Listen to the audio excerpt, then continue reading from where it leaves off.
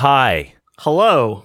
it's Devin and Alphonse. Yes, we're here. Before the intro music, strangely enough. Yeah, we're here with a special announcement. Yeah. And that is that this episode you're about to listen to is pulled from the deep archive. Yes. It's we pulled it from the depths because God didn't want us to put out the regular episode. Yes, we were about to record an episode reviewing Metalocalypse, the most satanic show ever produced. It's friggin' brutal. But Alphonse's building was struck by lightning. Yeah, literally Zeus was like, nah. Yes, literally an act of God, which rendered us unable to record in time. So, And me unable to look at weird Street Sharks porn for like a week. And that's rough on me, you know? it's rough. You got to get the SSP. Yeah. yeah, that good old SSP. So today, instead, we've got for you what was supposed to be the first episode of our podcast back in 2020, recorded well before that, actually. Yeah. It is our review of Wayne's World, which is a movie near and dear to our hearts. Basically, we didn't put it out because we didn't think that the audio quality was where we wanted it to be, especially for the first episode of the podcast. So. Yeah, and especially on my side because it's crunchy. So It is a little bit crunchy. So take the production on that episode with a grain of salt. You know, it's a little bit wonky. It's a little bit we're pretty awkward, I don't know. but Yeah, it's kind of it's bumpy, you know, it's growing pains. But Yeah. I had to re-listen to it to make sure it was usable, and it's, you know, it crosses the. it's fine for it's better than nothing. It's better than nothing, which is Yeah. why we're putting it out. I Yeah. hope that you enjoy this episode of ours, Wayne's World, and next week we will hit you with Metalocalypse. Yeah, it's gonna be brutal.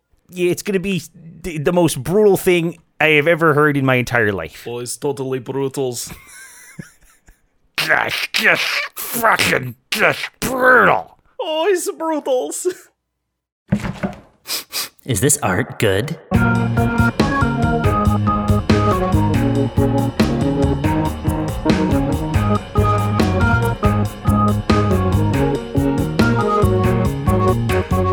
Welcome to the inaugural edition of Is This Art Good? My name is Devin. I'm here with my colleague, longtime best friend, and fellow consumer of entertainment, Alphonse. Hello. To begin our first episode ever, we'd like to give you a bit of an explanation of our concept and goal for this podcast, and hopefully shed some light on what it is that we'd like to achieve. So the driving force behind doing this whole thing is essentially to create a forum where we can discuss and sort of kick the shit out of each other's opinions on different forms of art, whether that's a movie, a book, a musical album, a short story, or whatever. Each episode, with the exception of this first one, will focus on two pieces of media, one from Alphonse and one from myself. At the end of the episode, we'll give each other a new work to absorb and prepare for the next session. It's sort of our hope that you'll read, listen, or watch along with us. Think of it sort of like a book club, where you check the thing out ahead of time and then come listen to what other folks have to say about it. For today, however, seeing as there have been no previous episodes where we present our suggestions, we decided to choose a film we've both seen many times, and one that hopefully lives fondly in the minds of our listeners, Wayne's World. Party time. Excellent. Excellent. I just think this is like a really excellent, charming movie. I think that there's just a lot good about it, and there's not like much of anything to complain about, you know? It's true. I think one of my main issues approaching it after like having seen it so many times is that there would be nothing fresh. Yeah, But of course. one thing that really stood out to me was the successful exploitation of character stereotypes. Like, are you referring to the everybody was kung fu fighting, and then With with the grimace, yeah. and Wayne is immediately just like, oof, that was bad. Hey, don't say that.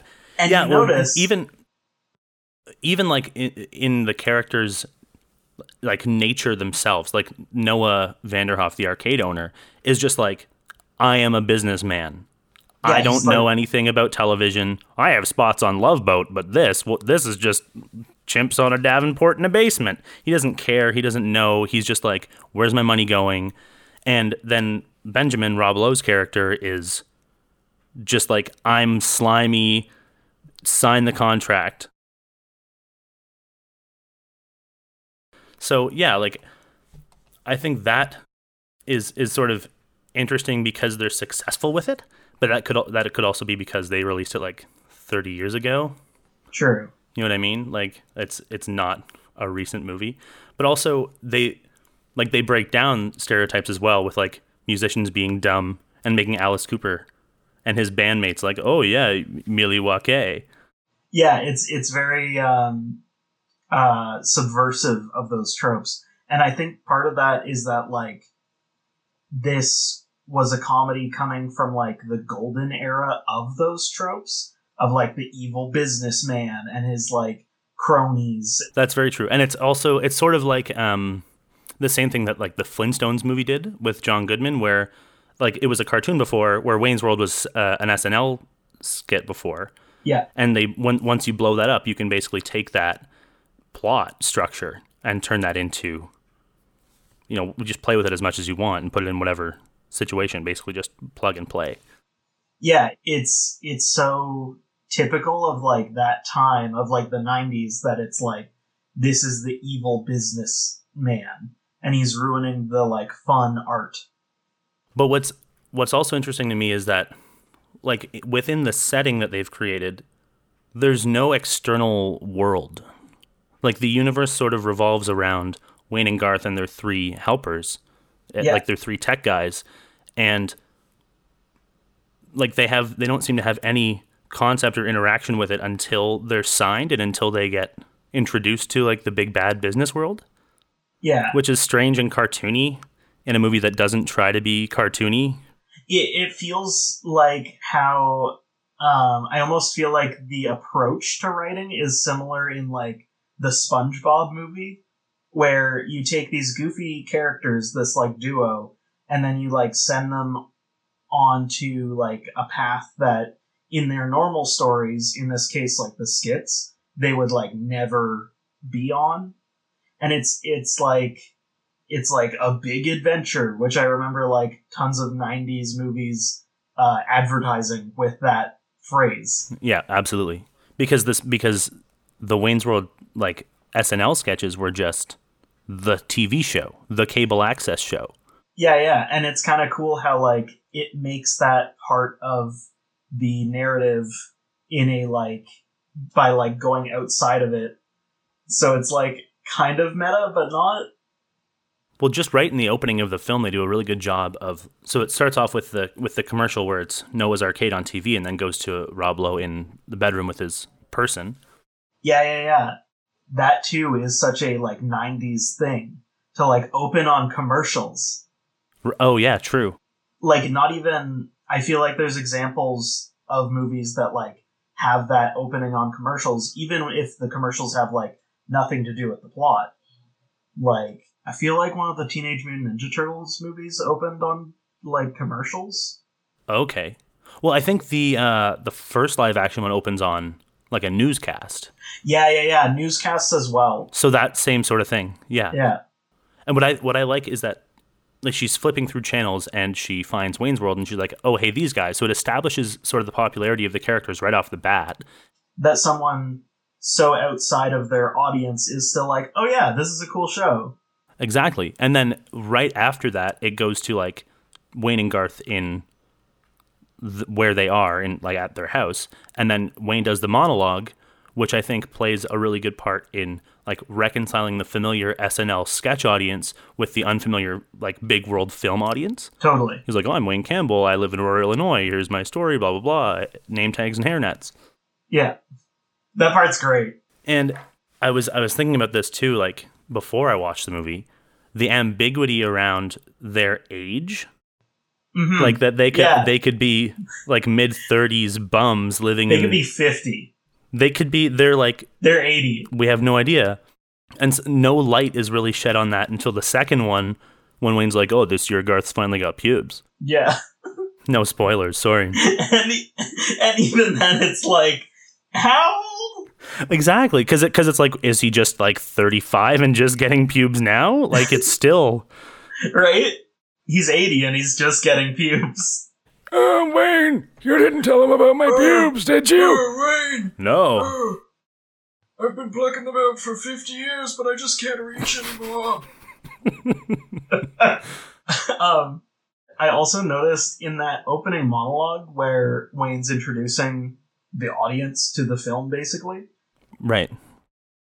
he has like some really prominent Canadian accent. There's like something he said where he like specifically has like a "oh howdy there" like kind of accent to it. Like Western Canadian / Minnesotan accent? Yeah, like maybe even like an Alberta type thing. Right. Well, I mean, We're Canadian, by the way. he does, but like there is sort of an homage to Tim Hortons with Stan Mikita's Donuts. Because Stan Mikita was another hockey player that played for the Chicago Blackhawks. Oh, okay. I didn't realize that. This is deep lore.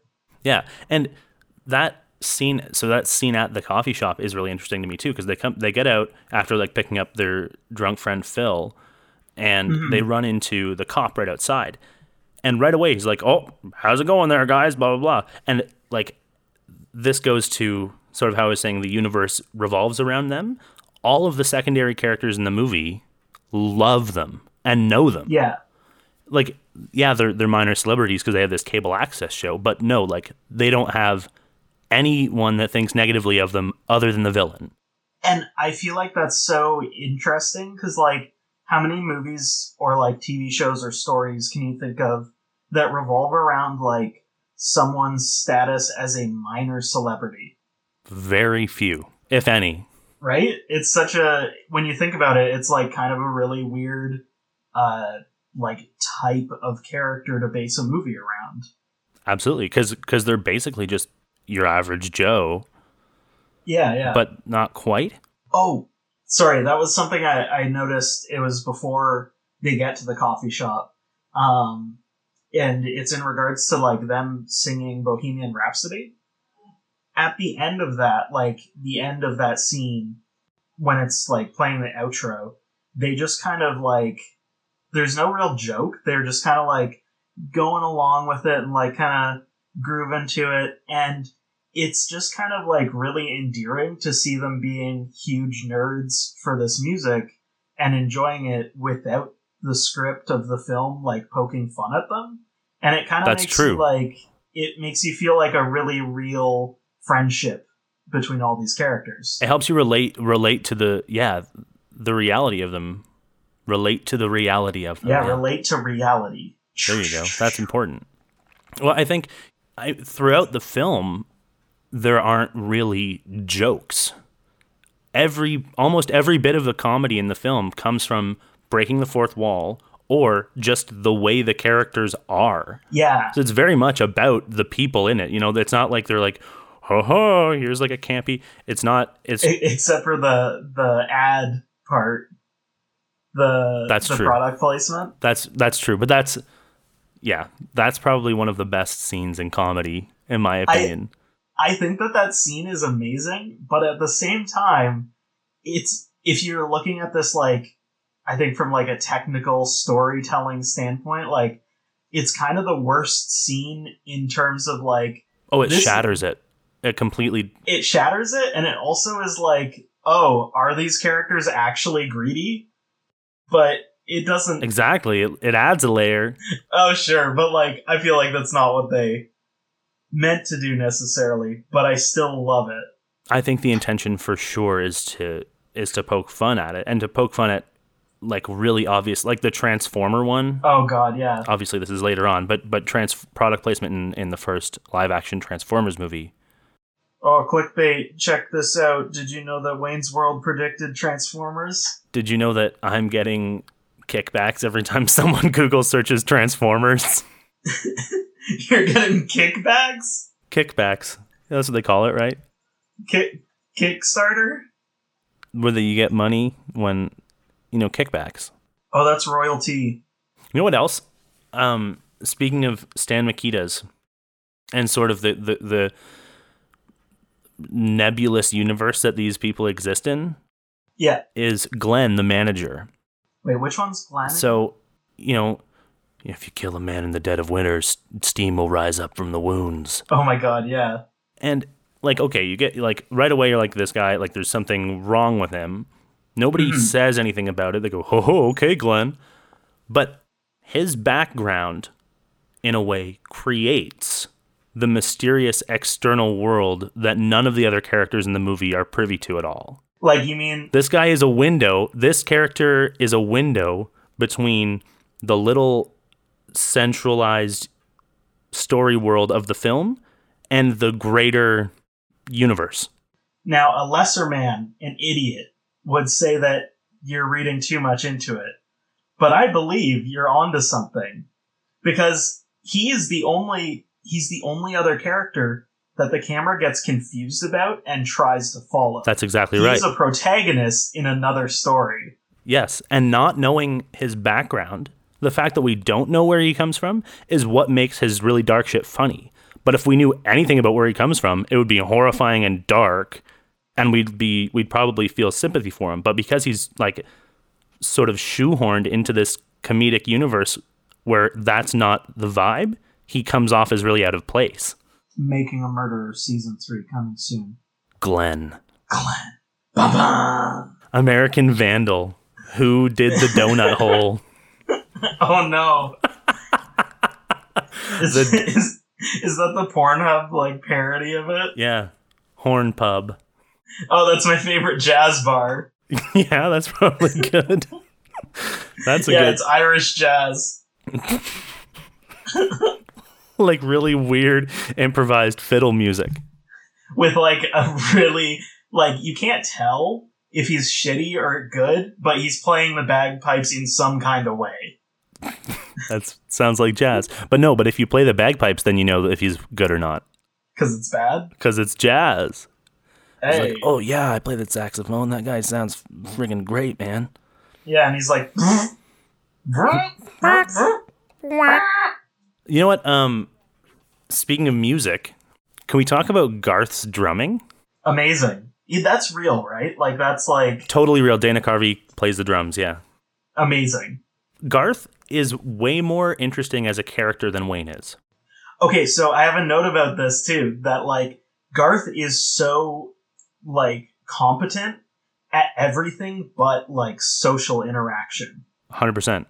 He has this the really obvious strange sexual immaturity that's alluded to, and oh, the girl at the cafe,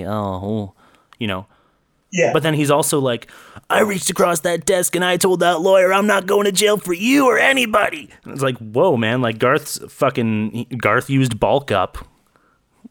Yeah. Basically, he's an electronics genius working with the arm in the studio and the satellites. He's I know exactly what I'm going to do. It's almost too easy.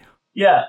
And it's yeah, Garth, okay, sounds good, man. He has all these moments of just yep, he's just great at this. That's now. right. And he does have that sort of social development, and it could be just because it's with Wayne, but when Wayne leaves the set and Garth's there by himself and they get into a fight later on, he stands up for himself and, till the handle breaks off and you have to find a doctor to pull it out again. Yeah. And that's no, Garth, you fucking tell him what's up, because he did that to you and that's bad and you shouldn't let your friends walk all over you. And Wayne's being a dickhead at that totally. point in the movie. I feel it covers Wayne being immature and gaining maturity through the story really well. That's true. Even though it's kind of a short part or a short arc throughout the whole runtime of the film. Yeah. I mean, I don't think that it does an incredibly good job, because the focus that it has on Wayne is sort of just he's the main character, he has the girlfriend, the villain's after him, and Garth's along for the ride. So Wayne's character is as a plot propellant, but which gives Garth's character room to grow into what it is. Yeah. Well, I think that's something that's really nice about this film is it's not just about Wayne. It's all of the side characters have a like good amount of depth to them as well, because Cassandra, like, she's the one who's actually having the success through this story. Oh yeah, totally. She's actually like a really well written female character, I feel like, especially for the time. Yep, I agree. Because she's like, they focus on like her being a musician, and there's the scene in which the fucking Mr. President scene. Right. And it's like, normally they'd use that scene as like an excuse to show her like hanging around in lingerie or something.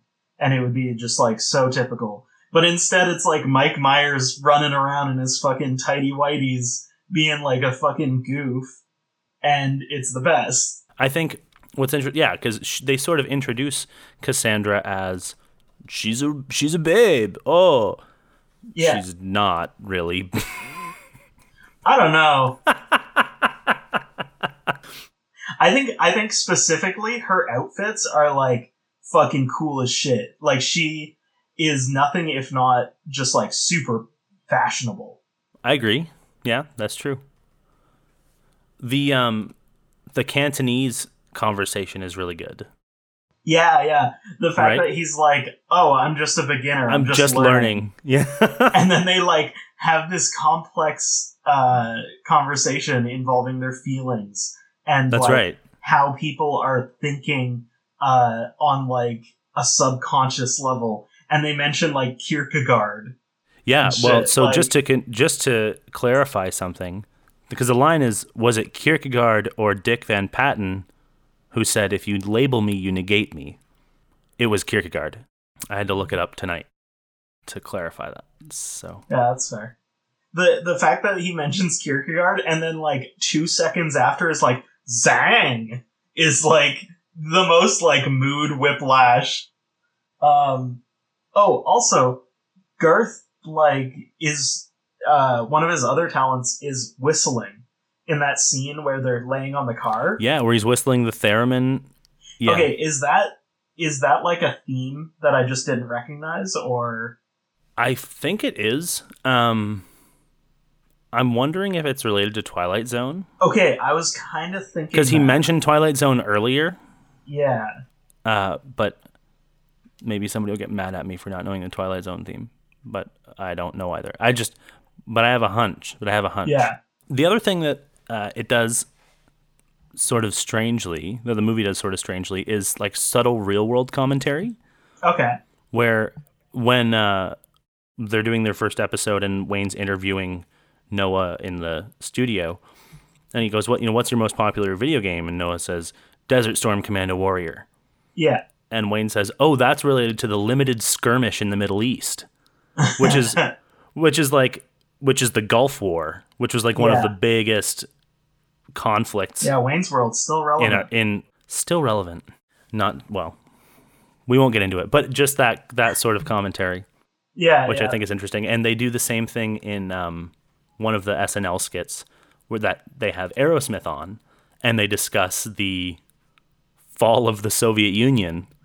Oh, sweet. Radical. Excellent. Yeah. And they're like, well, there's never been a legal precedent for the such and such of the proletariat. So it's again like the musicians being smart and having really informed opinions on real world issues, which I think is just hilarious. Yeah. That reminded me as well. I just had like a weird moment in that scene where Rob Lowe's character Benjamin, I just think of him as Rob Lowe. Me too. I'm just like, oh man, Rob Lowe, you're a dickhead. I hate you. Yeah. I think that's why I just don't like Rob Lowe. I want to watch a movie where Rob Lowe and John Hamm like hang out and are just assholes. Man, and you just hate them the whole time. I know I've seen Rob Lowe in other stuff, but he's so much the asshole in Wayne's World to me that's just what he is. Oh yeah, it was weird seeing him in Parks and Rec because he plays like a nice guy. Right. But he still has like that like Rob Lowe delivery and like affectation. He's just a douchebag. I don't use that word. He's just a douchebag. He's a huge douchebag. Okay, so as I was saying before I got off track talking about Rob Lowe's punchable face. So punchable. Yeah, the business guy, Noah. So Noah's kind of like the worst as I was watching that intro scene where they're like pitching him the idea to buy Wayne's World.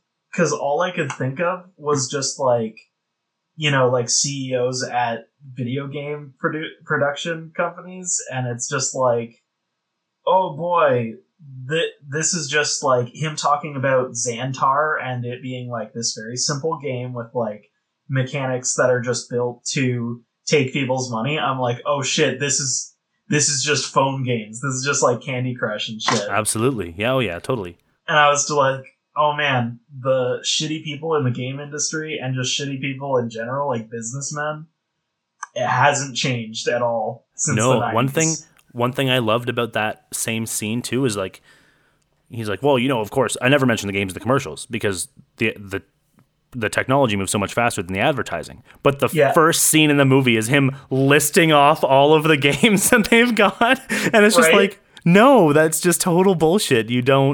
You're just lying, right?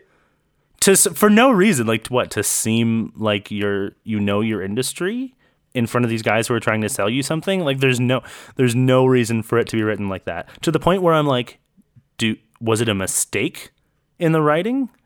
It's also weird because like they don't even necessarily like play video games or anything on Wayne's World. There's nothing. There are no other references to video games at all.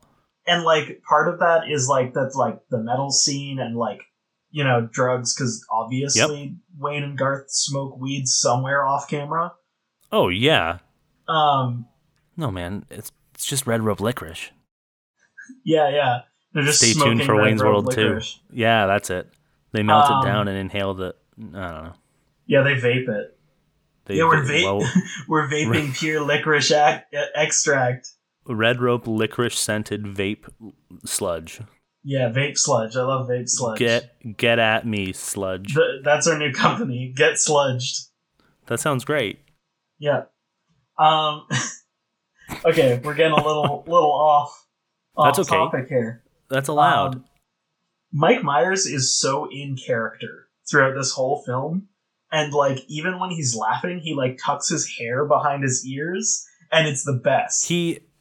I find it hard to believe that he's not a method actor. I don't know anything about his acting style, but if someone was like, yeah, he stayed in character as Wayne the entire production of that film, I would not be surprised at all.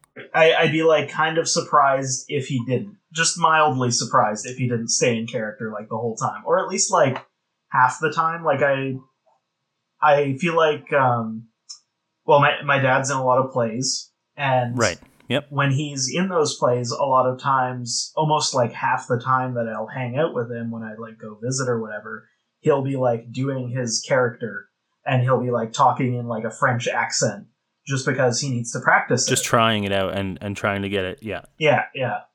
I suppose we should mention that you've been watching this film for a long time and have a bit of a storied history. Very long time. This was actually my first time watching the film with the original dub, as I'm used to the Devon dub. Yeah. Wayne's World 2 is definitely my stronger suit when it comes to reciting. It's like a Kevlar the entire script. It's like a Kevlar suit, yeah. It's like a meat suit. Yeah, Lady Gaga. Lady Devon. That's me. Yeah. Hello. One of the other things when we were talking about tropes, they make good use of like television show and like talk show tropes. At the very beginning when what's his name? Ron Paxton comes down to demonstrate the suck cut. Oh yeah. Wayne goes, "Oh, he's going to put that thing on your melon." And he goes, "I'm fully prepared to give a complete demonstration." It's like the slap chop. It's like that exact same thing, but really bad. And like you look at him, you're like, I don't trust Ron Paxton. I don't trust. Ron Paxton. I wouldn't want him to suck or cut me. I wouldn't. Oof. I wouldn't. I would not vote for him, and I would not allow him to look after my kids or even look at my kids, I think. If he looked at my kids, I'd cut his eyeballs out of his skull. I'd bury a fucking Bowie knife so deep into his chest that he could see the steam rise out, even though it's summer or something. I put the knife in a freezer.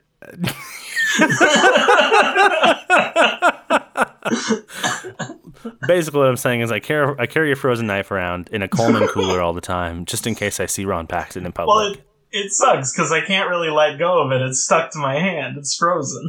Get one that has like a wooden handle and you can warm up nice. I don't know.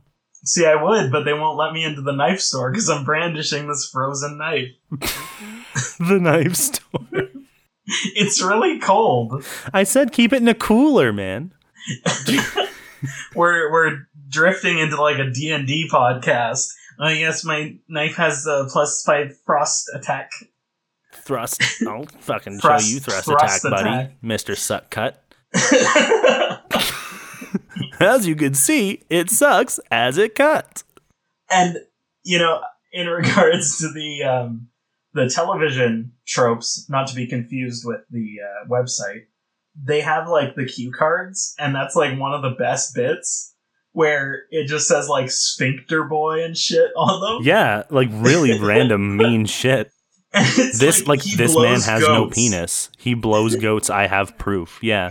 They are at. It reminds me. We had this friend named who I wasn't really friends with him, but he was kind of like your friend, and I just really like fuck with him all the time, like All the time. way meaner shit than I would do to anyone else. And like on some level, I'm like I regret it because it's bad to think of myself looking back and be like I was that much of an asshole, but at the same time, I'm like it was just the one guy, and he's kind of a dick. So okay. And it just Wait, reminds hold on. me What of does this that have to kind do of- with he blows goats? I have proof. Like that sort of fuckery. That's what yeah, you mean. that sort of fuckery is like when you absolutely don't give any fucks about what this person like thinks or what like Yeah, effect they could have on your life. You're just like, yeah, fuck this guy. that's true. That makes sense. That's good. Can we talk about? So we talked a little bit about Cassandra and like her success, and she's a musician. Mhm. Can we talk about her actual band? Because they're bad. They're pretty bad, and her Ballroom Blitz cover is pretty bad. Oh, dude, and it goes off. Like the vocals go off time at the end. Second chorus, and it gets me every time. And I'm like, holy shit, why didn't you just dub over that? Like, they're not tracking it live in the film. Why didn't you fix that, guys? Holy. And the drummer looks so whack. He is whack. That's how you play the drums. Whack.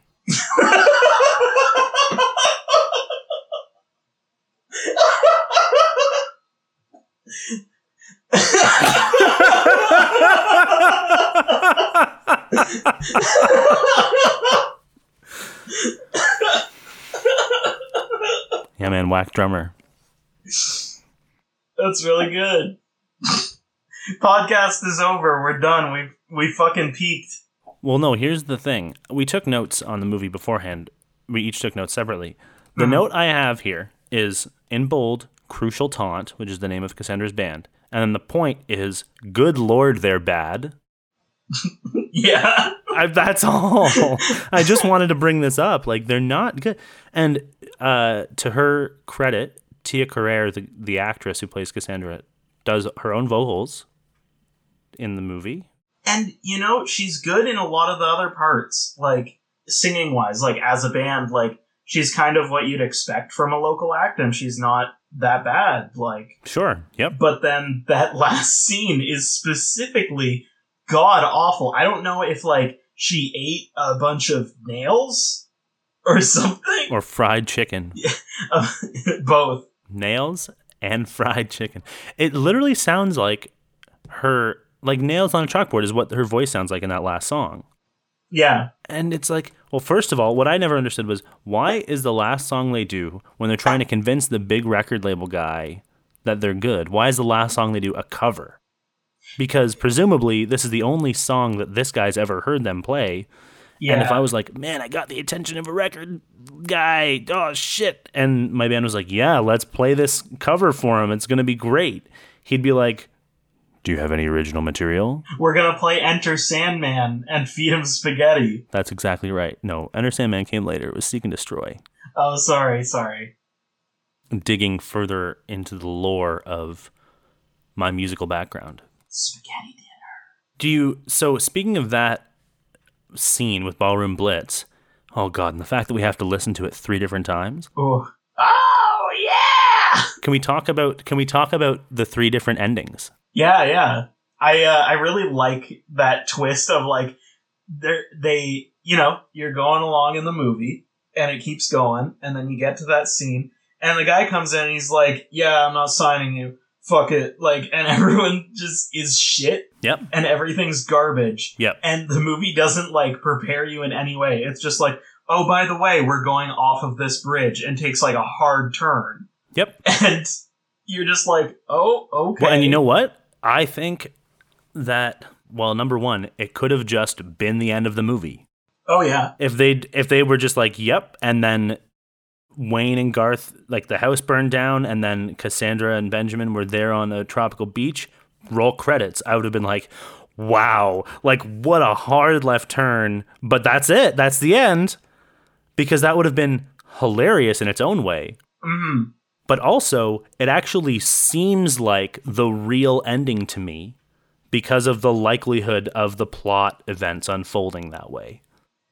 I think, like, other than Rob Lowe having any, like, semblance of victory, I think you're right. Like... I mean, the bad guys win sometimes. No, but, like... I mean, like, victory in terms of, like, he ends up dating Cassandra. Like, I don't think that that's really realistic. That's a bit too much, yeah, for sure. Because the scene with the snake is, like, where she's like, oh, wait, fuck this guy. Like, this guy's the worst. Yeah, that's true. Yeah. But at the same time, it's like, okay, it's between... Well, no. I was going to say it's between, Rob Lowe and Wayne... And then Wayne messes up. She's like, you screwed my career. And then she leaves. You would imagine that she wouldn't go back to Rob Lowe. She'd just go away from Wayne. Yeah, she's a strong, independent woman, and she don't need no man. Except for, like, her drummer and guitarist. And is there a second guitarist? She plays bass, right? I think it's a trio. Okay, so she just needs 2 men. In a platonic Maybe there are sense. 3 of them. I don't know. Yeah, I'm not sure. The drummer was bad though. Dude, he looks so whack. He looks like Motley Crue's like cyst they cut off. Yes. You know what? Also, what I think is interesting, speaking of Motley Crue, is that Garth wears a Motley Crue shirt for most of that movie, but they don't bring up Motley Crue at all in either of the films. They bring up Aerosmith, and he wears an Aerosmith shirt a lot, and they go to Alice Cooper, the concert, and they go to Aerosmith concert in the second one. But there's not even like an allusion to Motley Crue. It would make more sense to have something related to Queen, considering there's the big Bohemian Rhapsody scene, but dunno. Isn't someone's wearing like specifically a Queen Bohemian Rhapsody shirt at some point? I think it's somewhere in there.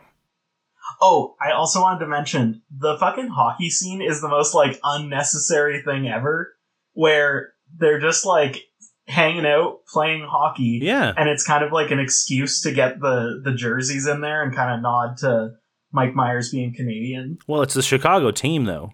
Oh, is it? Oh, yeah. But still, it's just, like, friends hanging out, having a little good time, and then Stacy drives by. And she eats shit. Like, holy fuck. I can't get through this episode without saying, what am I going to do with a gun rack? We haven't talked about that, and I just needed to bring that up. Get the net. Sometimes that's the only reason people watch that movie, Haha. If it's a severed head, I'm going to be very upset. Sometimes that's the only reason that you watch that movie at 3 a.m. with me and our other drunk friends. That's right. Just watch the entire movie for that, and then turn it off, because that's near the beginning, and then we need to go to bed. Yeah, because we're all tired. Right. Well, more likely, we don't even turn it off. We probably all just fall asleep. That's likely, yeah. Devin, shut the fuck up. Oh, sorry.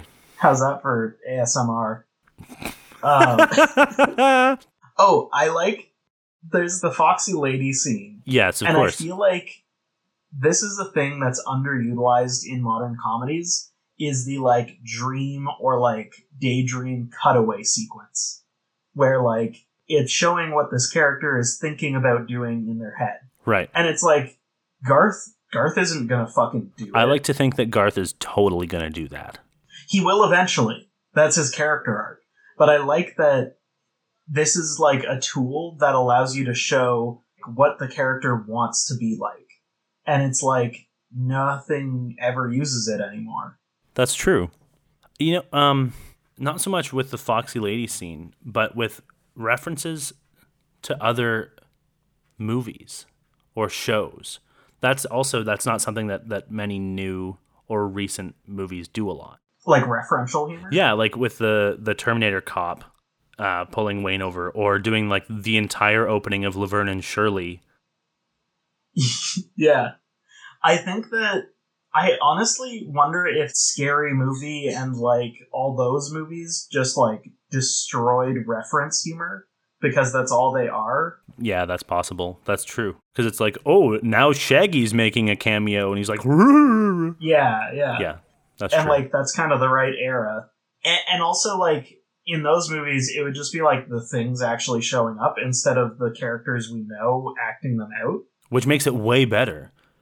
Like it would have been a very different thing if they were like, "Hey, we're in Milwaukee. Isn't that the brewery?" And then they go, and then it's like plays the actual opening, and it's like they're seeing the people. Yeah. But no, they reenact it, which means they're actively engaging in their own enjoyment for it. And this is like more on like a meta context of evaluating the movie as a product, Sure. but it shows that they put the effort in to refilm it, that they like actually cared about this and it wasn't just to fill time. That's right. Yeah, for sure. I feel like that's like a big thing that you see in like Family Guy and stuff. With the cutaways, Yeah. like the Conway Twitty thing is the perfect example. Oh my god, yeah. You don't even have to animate anything. But no, but that at the same time, it's so obvious that it's that it works, right? Where Peter's like, in some cases. "Ladies and gentlemen, Mr. Conway Twitty," and then it just goes, and it's like a full 4-minute song, and then the credits go. It's like, "Yep, we were out of animation. We finished the episode. Conway Twitty, here you go." But that's the thing. You can do that like once, maybe twice, and I'm pretty sure they did it like 5 times. Is it that much? I remember at least like a third. Yeah, it's kind of... Well, my opinion on Family Guy has declined greatly over the last while. Oh, definitely.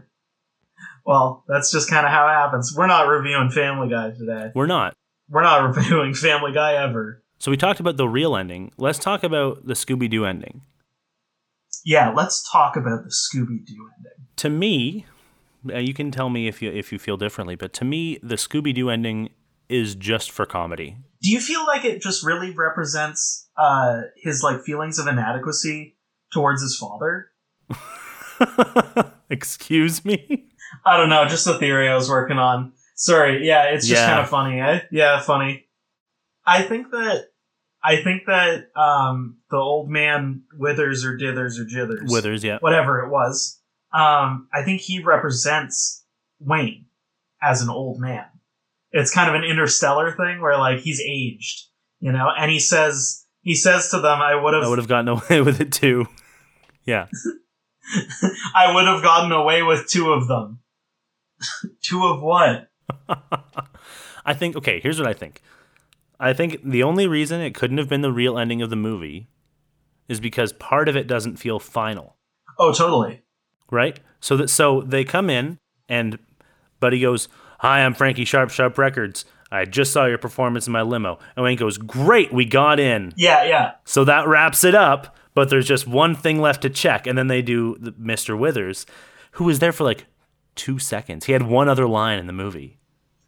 Well, he's been there the whole time because he was Rob Lowe. He was the monster all along. That's right. Yeah, true.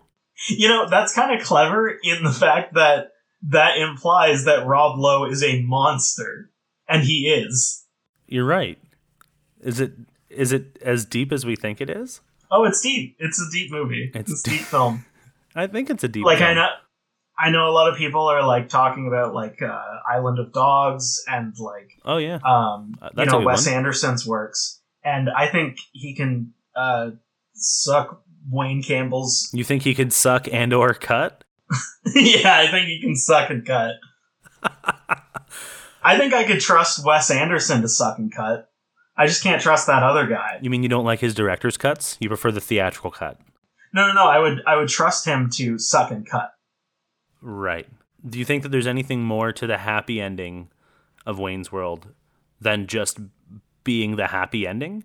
Well, I wanted to say that Rob Lowe's character, Benjamin, also known as Rob Lowe, just comes off as like the most like gross, kind of predatory person. Oh, absolutely, he does. He's just constantly like hitting on Cassandra, and I think the most like clear sign of that is when he fucking orders Chinese takeout as if it's like supposed to impress her, and Oh, yeah. he asks if like she wants to choose, and she's like, no, it's fine. Like, Yeah. it's so just like, oof. And he could have just been like, dude. yes, hello, I'll have fucking chicken chow mein, but he's like speaking Yeah. Cantonese. Yeah, and it's just like, oh man, he's just the worst. I want him to die. So that's my big problem with the good ending, is that I think that there's like a true ending. Like you have to watch through the movie again on New Game Plus, and you're going to unlock the true ending, in which the happy ending happens, and then after fading to black or whatever, it like cuts back, and they're just all kicking Rob Lowe on the ground. And like it's not like a comedic, it's not a comedy kind of kicking. It's like there's blood, and it's not from like a wound even. He's just kind of coughing it up, and he just eats shit, and they piss on him. So you because he's the worst. to be clear, we're talking about Rob Lowe's character Benjamin in Wayne's World. Oh yeah, I think Rob Lowe is just a lovely man. He's And really endearing. He seems really cool. And you know what? He does not Benjamin look like he can has eat aged a day. shit. Benjamin is not a good character. No. Benjamin is a great character. Benjamin is a awful person. So you think that there's the sad ending / what I think could be the real ending, and there's the happy ending, which also is a candidate for the real ending. But then the true ending is like a convergence of these.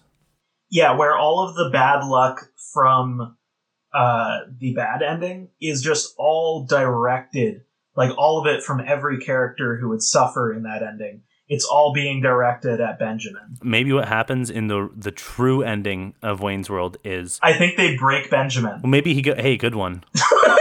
Maybe he goes, because at the very end he goes, what, like, I know that, you know, it can get you far in America, but it can't get you everything. And Wayne's like, oh, isn't it great? We're all better people. And then Benjamin says, you know what, Wayne? I want to move you out of your mother's basement, use my penthouse as a studio. And so they all move there, but then the fire happens. Right? The fire that happens in the sad ending Okay. happens at Benjamin's Okay. penthouse, and then he burns to death. And then they kick his corpse. Fuck yeah. All right. I think that's a good place to leave it. Kicking the charred corpse of Rob Lowe's character Benjamin in Wayne's World. So is this art good? You know what? So overall verdict, is this art good? I think if someone was to show me this and say, look, this is art, and I didn't know anything about the movie, I might not say this is good art, but I would say it's a good film. Okay. See, I think I come at this from a perspective of anything created with the intent to be art that involves a level of craft and a level of, like, I guess I'd say artistic intent or like emotion is how someone might say it. Right. Does it do its job? I think that anything that does that is art. And it's kind of like art is used as a term to declare that something is good. And I don't think that's accurate. I think that there can be I agree with that. good and bad art. Like Birdemic is art. The Room is art. But The Room is certainly art. many people would say that they're bad art. Or at least bad. TBD whether you would say that or not. Wink, wink. Yeah, TBD. So, Yeah, then I think this art is good. I think that this art is very good. I think I've enjoyed it more this time than I have in the past, because I think I got more of the references and I just was kind of more attentive about watching it. And I think that it's a movie that demands your attention. So, yeah, I think there's one more piece of business to attend to, which is the selecting of the next pieces of art that we're going to be discussing. Alrighty. Do you wanna go first? Yeah, so for next episode, the movie that Alphonse is going to watch and review with me is Labyrinth from 1986 with David Bowie. Ooh, all right. I've wanted to see this for a while, and I'm glad that this kind of gives me like a forced opportunity to get into it. Yeah. Yeah, I've never seen any movies with David Bowie in it, but I'm sure this will make parts of Adventure Brothers make more sense. Oh, it will, for certain. I'm excited to hear what you think about it. Okay. For you, I want you to listen to the album Igor by Tyler, the Creator. It came out very recently. I had a feeling this is what you were going to say, because you were bugging me about listening to it. Yeah. So, of course, I'm going to make you listen to it through this. That's the beauty of this podcast, is we can just force each other to do shit. I know. You have an ulterior motive for putting this together. Oh, yeah. Well, to go a little behind scenes, me and Devin moved away from each other a few years ago, just, geographically. Yes. And not spirituographically. Yeah, but we don't have as many opportunities to show each other, artwork or things that we're interested in. So we thought that this would be kind of a good opportunity for that. That being said, Igor is an album by Tyler. It's his, I feel like it's kind of a departure, and he sort of said as much in a post when he released it. It's definitely a lot less rap-y. Okay. It's kind of more R&B inspired. And I just think it's really well produced. It's very art. It's about a relationship triangle, or a love triangle, as some might say, right, between Tyler, another male, and the woman that male is dating. So it's like a gay, interesting love story from Tyler's perspective. And he was sort of the odd person out. Exactly. Right. Interesting. Yeah. So there's a lot of stuff about coming out, about I don't know. It's just really good, and I think you'll enjoy it from a musical perspective. Very cool. If not for the subject matter that I think you might also enjoy. I will do my best to appreciate it. So I guess one note about sort of the gauging of lengths, or the gauging of scope of a piece that we were sort of discussing is if one of us gives, say, a movie, averaging anywhere from an hour and a half to 3 hours long, and the other gives an album, the expectation is that the movie will be watched once and the album will be listened to 2 or 3 times, because usually albums are shorter. And if there's an episode that we want to do on a book or something that takes a little bit more involvement, we'll probably announce that to be sort of discussed at a future date, to give each other more time to check that thing out. So definitely taking that into account. Yeah. All right. Well, I think that this has been quite a success. I think so too. Thanks for listening, if you are still listening. If you're not, you won't get my thanks.